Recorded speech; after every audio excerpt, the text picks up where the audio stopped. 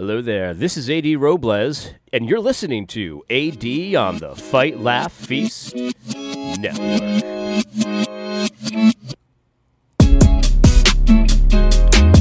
All right, let's jump right into it today. I'm still a little bit under the weather. I'm mostly feeling better, but my voice isn't quite there yet, and still a little short of breath. So I'm pretty much good. If you've been praying for me, thank you very much. But we'll try to get this quick episode out of the way. Let's jump into it. I actually have what I consider to be an important point to make today, but I'm going to use a stupid example about the New York Jets to make the point. So I'll try to put in chapters on this episode, so that way if you want to skip the stupid stuff, you can. But I think it'll be helpful for you to understand where I'm coming from. But before we get into any of that, I just wanted to point this out. This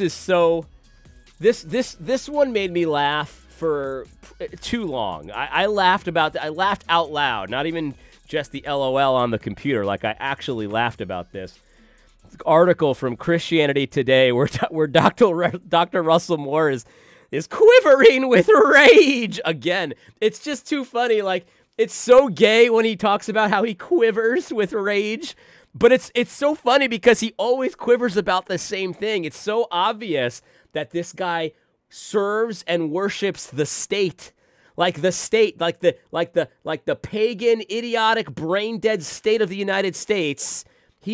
That's his God. That's what he worships. I say this kind of stuff from time to time, and I'm usually half serious, half joking. But with Russell Moore, I'm totally serious. This guy serves the state, and you can tell because he gets all hopping mad. He starts shaking with rage, and that's the fight or flight. I don't think he's lying here. Like, I don't think he's making this up. I think some people think this is just rhetoric for him, and he thinks that for some reason his readers want to hear about him quivering and shaking. I don't think so. I think he actually is. I think when somebody sent him this tweet from Rod Martin with the underwear and the hammer captioned Paul Pelosi Halloween costume, which, I haven't mentioned that situation because it's such a ridiculous story that they're telling us about Paul Pelosi in a hammer fight with his friend. I guess who knows? It's nonsense. It's fugazi. It's bunko. It's obviously not real. But anyway, he sees that picture, and I think he really was shaking. He was quivering, and if you remember the last time he told us about his quivering, it was when the Olive Garden enthusiast decided to do an insurrection on January 6th, and he was quivering because of the sacred halls of democracy have been breached. And it's like, I mean, this guy's a drama queen. I get that, but I think he really does quiver when you kind of disrespect his idols. I think this is really what we're seeing here. I don't think he's actually lying. He's quivering with rage when you disrespect the sacred halls of democracy and you breach the Capitol with your insurrection. And he really just goes. He comes unglued. You know what I mean? He becomes unglued, and it's like. You know that feeling you get when somebody like let's say someone insulted your wife or something, or came after your kids. You'd get that. Your blood would start pumping, your blood pressure. You'd be like Eminem. Palms are sweaty, knee mom's wetty, mom's spaghetti. It'd be like that. That's a flight or flight response that Eminem was describing there. Not a very good song, but you know what I'm trying to say, right? And you would feel that way if somebody threatened your family because these are the things that are important to you. These are the things that are near and dear to your heart, right? And of course, God would have you defend your family. And so if you're going to serve God, that flight or flight response is a good help to you to defend your wife, to defend your children and stuff like that. But Dr. Russell Moore feels that way about democracy. It's like democracy it's not even a biblical thing. It's just, this is an idol of his, right? And so if you ever want to see Dr. Russell Moore quivering, I don't know why he thinks we need to hear this, but if you ever want to see him quiver, just threaten, disrespect democracy. That's what he really serves, In any case, it's just a joke. I mean, I saw the Rod Martin joke, and I didn't think it was that funny because I didn't pay any attention to the story. And then I found out what the story was after, and I was like, oh yeah, that's pretty funny. Like, it's not a big deal. It's not like I wasn't laughing out loud at the picture. I mean, Rod Martin is a funny guy, but this was a particularly kind of tame tweet. I just can't even imagine being an adult and seeing that picture and saying, I'm gonna quit. I'm gonna talk about how I was almost literally shaking. Unreal, man. Unreal. Too funny. Too funny. But in any case, that's not the point of this video. The point of this video is about patience. And patience is something that I have to practice every day. It does not come naturally to me. I want things to be perfect. I want things to be perfect immediately. And I'm the kind of guy that in my business, by the way, this was kind of like a hardcore gear shift, right? I just kind of changed pace instantly. Anyway, in my business, if I'm not careful, I will do that paralysis by analysis thing where I want to have the perfect word track. I want to have the perfect approach. I want to have the perfect email, the perfect LinkedIn message, the perfect phone call. And then it's a few days have passed and I haven't made the call. So I need to discipline myself every single day to not do that and to say, you know what? If you fumble over your words, if you don't have quite the perfect approach, that's okay. That's okay. It's better to start working than to do things perfectly, right? Because you can always adjust on the fly. Anyway, that's not the point. I want to talk about the New York Jets because me and my brother for a long time have wondered about, why it is that the New York Jets just stink so much. I mean, they are the single worst franchise in sports history. And then we also think, at the same time, we're also Mets fans, and the Mets are also pretty bad. Like, they're not the worst franchise in history, but they're pretty bad. And it's amazing because the players change, the coaches change, and sometimes even the owners change, right? Like the general management and even ownership will change. But the result is always the same. It's just disappointment after disappointment. It's just public humiliation after public humiliation. And it's amazing. It's like, how does this keep happening? Like, it's almost like we always talk about we're cursed. It's like we're cursed. And this is something that's totally irrelevant. Like, this doesn't affect our lives anymore. But we kind of joke about it. It's like, how is it that the Jets and the Mets are cursed? And seemingly we have teams in New York, right? In New York, we share the same stadium sometimes. The Giants and the Yankees, and they're good. So the Giants and the Yankees are good. The Mets and the Jets, they're just perennial losers. What is the problem? We think we figured it out. We think we finally figured it out. It's not a curse. It's not God. God has not cursed the Jets and the Mets. At least I don't think so. I guess I can't be sure. But we think we figured it out, and it's the fans' fault. It's our fault. And bear with me for a second, right? Because New York fans are notoriously impatient. If you stink for just a few weeks in a row, fans are gonna turn on you. In fact, I remember this the very first time your boy A.D. Robles was quoted in the media. I was quoted on ESPN. And we had a quarterback controversy. The Jets quarterback was Chad Pennington. And the week before, I was in the stadium. Chad Pennington got hurt, and our other quarterback, kind of the young guy that everybody was thinking maybe he's going to be the guy, this guy Kellen Clemens, who stinks, by the way. He stinks. Kellen Clemens came in, right? So Chad Pennington got hurt. And by the way, Chad Pennington has been our best quarterback probably in the last 20, 30 years. And so maybe Vinny Testaverde, but whatever. So Chad Pennington gets hurt, and Kellen Clemens comes on the field, and every fan is cheering their brains out for Kellen Clemens, right? And a lot of people misinterpreted that as us cheering that Chad Pennington was hurt, which I can understand why. And I remember saying something like, Chad Pennington or Kellen Clemens is the future. Chad Pennington. Yeah, it's too bad he's hurt, but whatever. It's in the past, and that's kind of the thing I was saying. And it's just a lack of patience, right? Like, we have no patience. We needed to get this guy out there. He's the future. He's the next guy up. And we're just constantly putting pressure on the team to put on the next guy. And there's just a lack of patience, right? And because of that lack of patience, the Jets and the Mets are doing things when it comes to trades, when it comes to contract extensions, when it comes to putting players on the field that actually are not they're not in the best interest of the team, but they're trying to placate the New York fans that are just very aggressive. And you might be saying to yourself, well, AD, that doesn't make any sense because the Yankees and the Giants are good and they have the same fan base. And you're right, they do have the same fan base. In fact, Aaron Judge, one of the best players the Yankees have had in a long time, got booed in the playoffs because he was in a little bit of a slump, even though he's the only reason they were in the playoffs in the first place. The fans are the same. But the difference is that the Yankees and the Giants, they have enough cachet as an organization to say, I don't care what the fans say. We're going to do what we know is right. The Yankees or the Mets don't have that. The Jets don't have that. The Mets and the Jets cave to the idiot fans, of which I am one of them. So if you're one too, don't hear me insulting just you. I'm insulting myself. I have no patience. So the Jets and the Mets cave to their idiot fans, and that's why they always stink, no matter who owns the team, no matter who's running the team, no matter who's on the team. And the Yankees and the Giants, they have enough gravitas to say no to their idiot fans, and that's why they're able to put a winning product out all the time. That's what I think the difference is. It's because New York fans have no patience, and patience is very important. Patience is very important. Now, let's shift gears to something that's important to talk about. By the way, if you're a Jets and Mets fan, tell me that I'm wrong. Tell me it's not you, that you're the problem with the team. You're the problem. In any case, patience. So here's the thing. I think the lack of patience in a lot of Christianity is a big problem.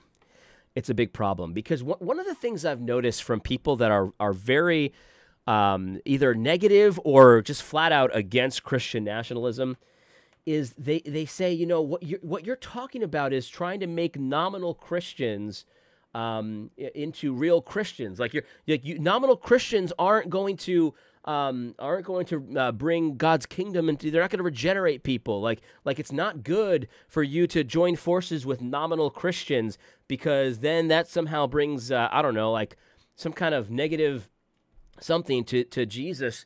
And I got to be honest. Like I really do feel like that objection comes from a lack of patience. I really do. Here's an example. So, 65% of Christians, 65% of people of Christians say it's important to be Christian in order to be truly American. And so Beth Allison Barr here is saying, this is what scares me. This is what scares me. And let's just face it, a lot of those people are probably nominal Christians.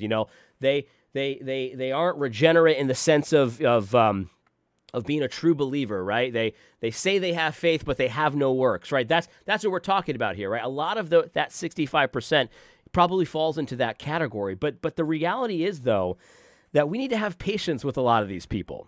We really do. What I mean is that having a moral compass that at least acknowledges that, the fact that we mutilate children and we promote that in school, the fact that we have transsexual grooming sessions in public libraries, the fact that we kill children with impunity, and a lot of our country thinks that's a constitutional right to kill children. Like these things are evil. The fact that people know that this is evil is a good thing. Even if they're nominal Christians, look, it can't save them, but it's a good thing. And it means that we have a touch point with them, right? Because I've had conversations, and I shared this with a few guys. Actually, I might have shared this in the Q&A at the conference this past weekend. But I've had conversations with literal atheists and people that are openly hostile. Maybe they're not atheists, but they're openly hostile to religion. People that have no love for Christ.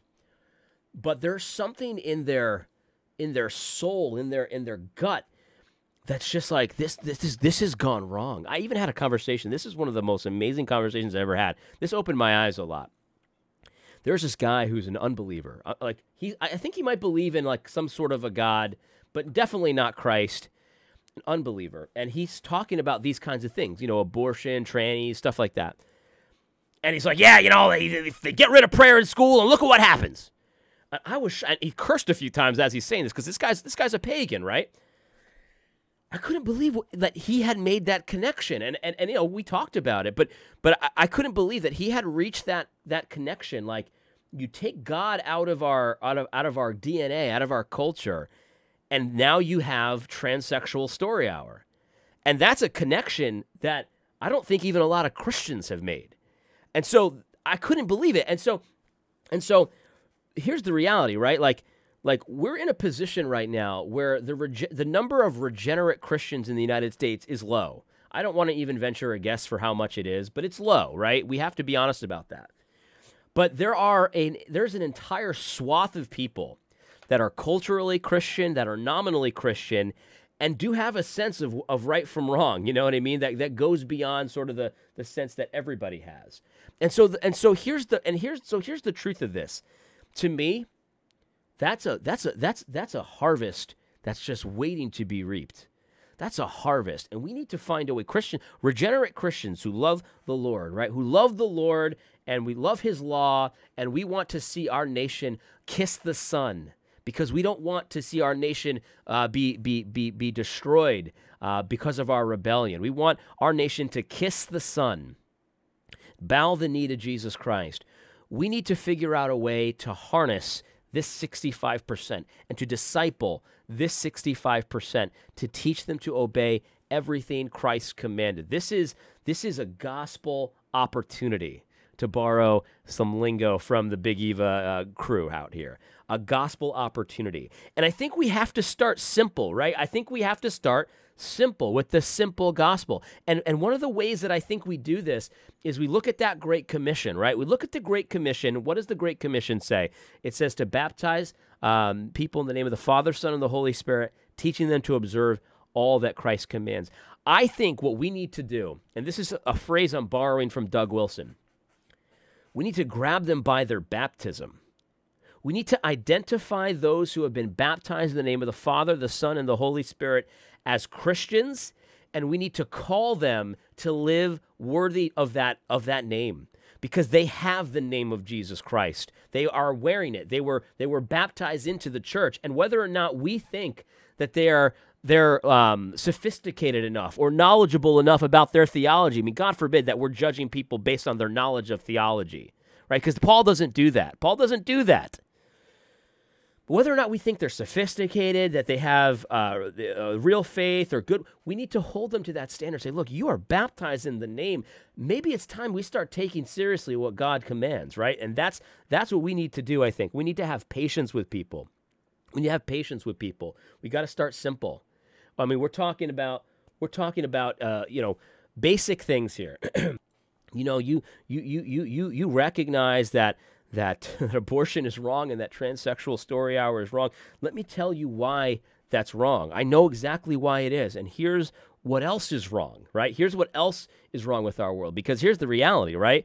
It doesn't do you any good to get rid of the trannies at the library, but also, be patronizing Hooters whenever you want. Like, that doesn't do you any good. That doesn't cleanse you of anything. Right. And so we there's an opportunity here, guys, with I see people just disparage nominal Christians all the time. And and you know what? That makes me quiver with rage. I can't even say it with a straight face.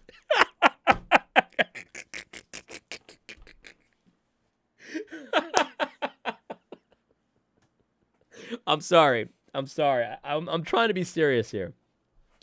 That does make me mad, though. It does. I've said this many times. I had a co-elder who used to disparage the Bible Belt all the time. He used to disparage people, and it was just like nothing disgusted him more than these people that grew up culturally Christian. And I want to tell you, those are your brothers. That's who we're talking about when it says in 1 Thessalonians, it's talking about having patience with people. And it has these categories, right? And not everybody's in the same category. This is 1 Thessalonians 5, verse 14. Now we exhort you, brothers, talking about the brethren here. These are the believers. These are the people that have been baptized in the name of the Father, the Son, and the Holy Spirit. We exhort you, brethren, warn those who are unruly, comfort the faint-hearted, uphold the weak, be patient with all. I fully believe that we need to change our mental attitude towards these nominal Christians, these cultural Christians, and they're going to fit into one of these categories. Some of them are unruly. There's just no question about it. We got to grab them by their baptism. You have the name of Christ, and you need to start acting like it. Warning the unruly, comforting the faint-hearted. These are the people that they're black-pilled. You know what I mean? They're black-pilled, and they're woe is me. These are the ones that need to be comforted. Uphold the weak. Be patient with all. We need to have patience, and we need to start simple.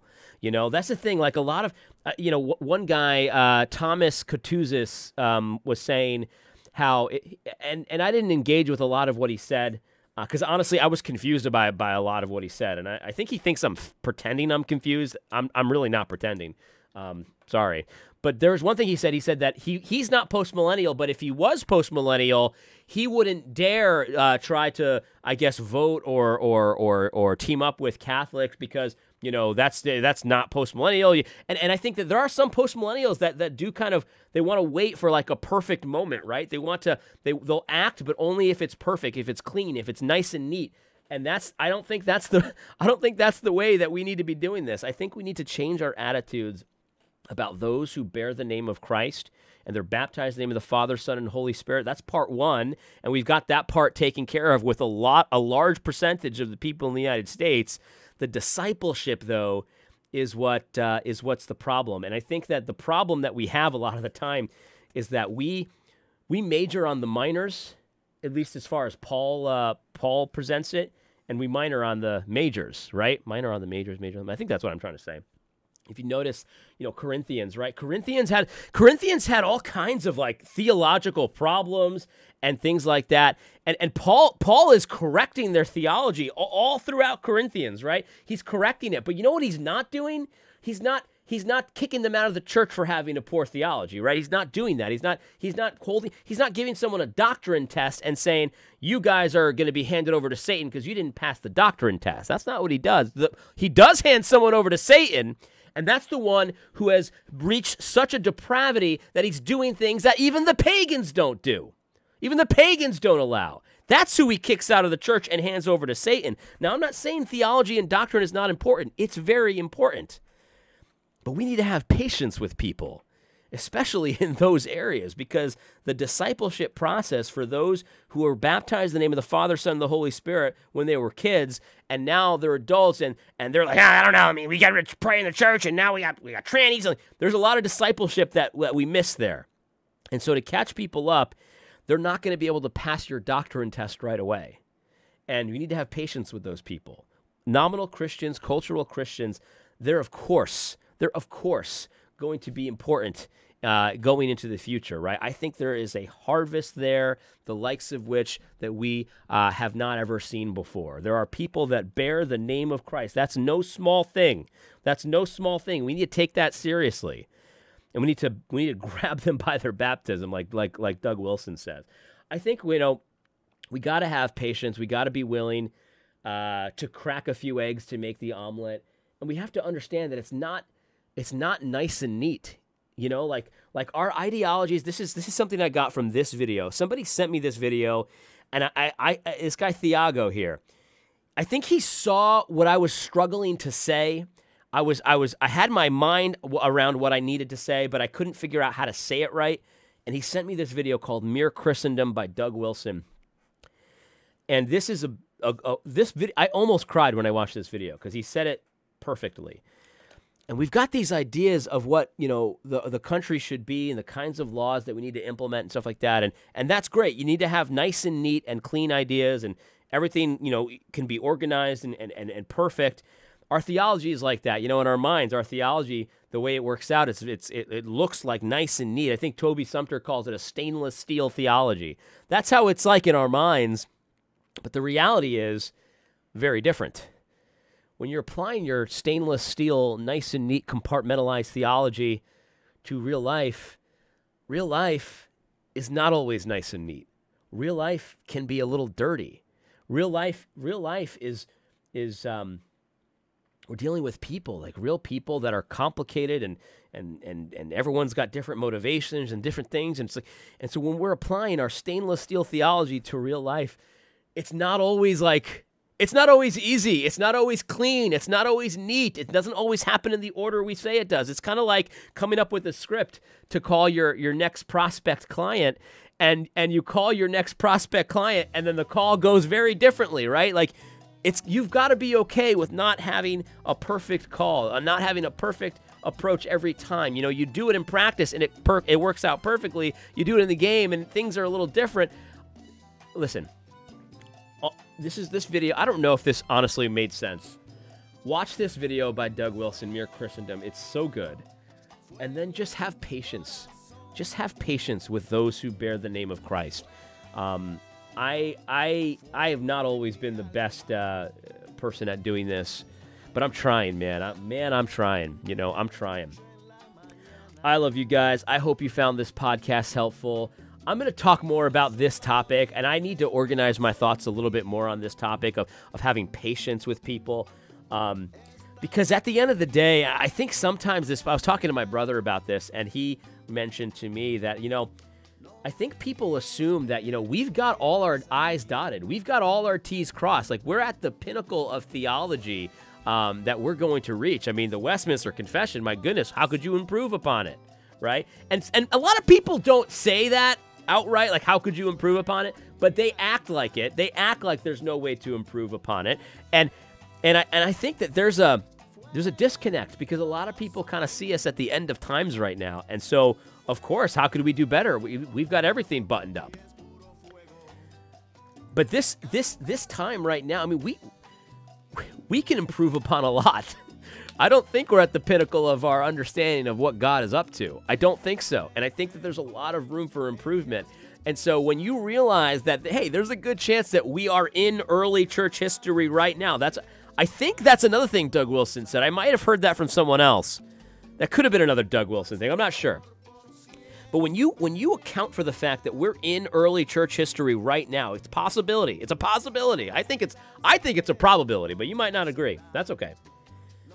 But you don't know that we're, like, tomorrow Jesus is coming. You don't know that it's going to be like in the next 10 years or something. So we could have thousands of years for all you know. When you think that way, I feel like patience comes more naturally. You know what I mean? Because you're not expecting people to be with all their I's dotted, all their T's crossed, when you realize that you don't even have all your I's dotted and all your T's crossed. I hope you found this podcast encouraging, helpful. I hope to expand more upon this idea of patience in the future. God bless.